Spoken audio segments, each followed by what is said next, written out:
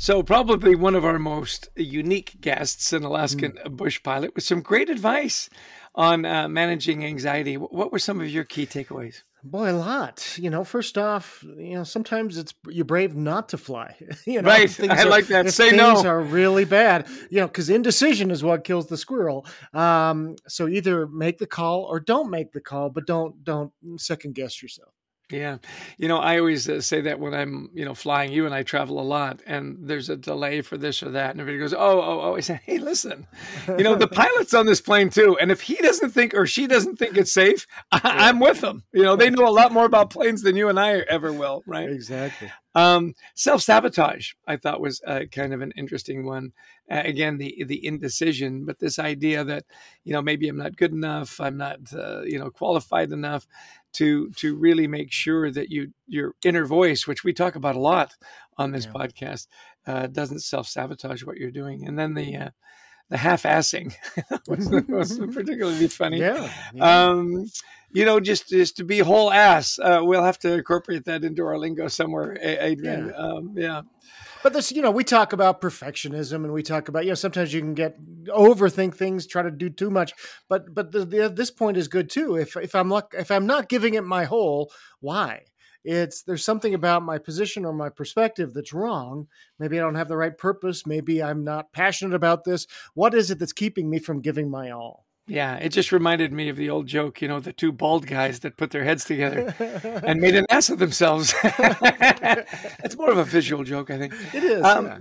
I also appreciated, she said, people think that courageous people aren't scared. We're all scared, and it's overcoming that fear and to do it. I was particularly interested in, she said, challenge equals growth and change comes with suffering.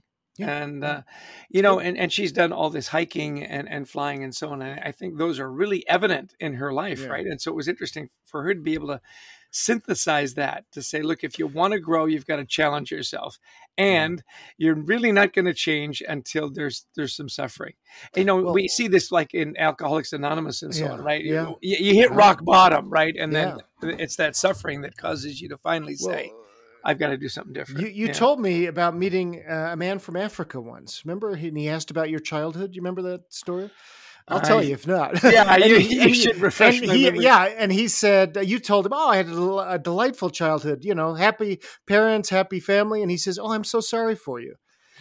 Oh, that guy. And it was just interesting. He says, you didn't suffer, and the point was, sometimes we do grow from suffering. It's okay to go through hard things because that's when deep lasting change happens. So right. It's kind of interesting. Yeah, that's true.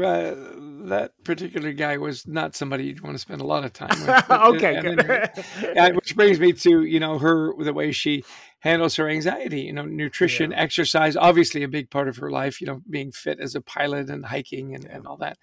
And then positive relationships. And I love that you said, and by the way, the key word there is positive. It's not just relationships, people that build you up, people that have got your back, people that care about you, and those connections really do make a difference. You've got somebody you can call. You've got somebody that's cheering for you, and how just incredibly valuable that is. And who's always cheering for us, Chess, is our producer, Brent Klein, and our booker, Christy Lawrence, who help us find amazing guests and put this dog's breakfast into something that's palatable and something good for everybody to listen to. Hey, if you like the podcast, please share it. We'd also love you to visit thecultureworks.com for some free resources to help you and your team culture thrive. What a clever transition that was, Adrian. And of course, like Missy, we love to speak to audiences, and we do around the world, whether it's in person or virtually, on topics of culture, teamwork, resilience, mental health, and of course, gratitude. Give us a call. We'd love to speak to you about your event. And of course, we'd love for you to buy our book, Anxiety at Work. We also have a wonderful book, Leading with Gratitude. Early next year, you'll be able to find our gratitude journal on Amazon.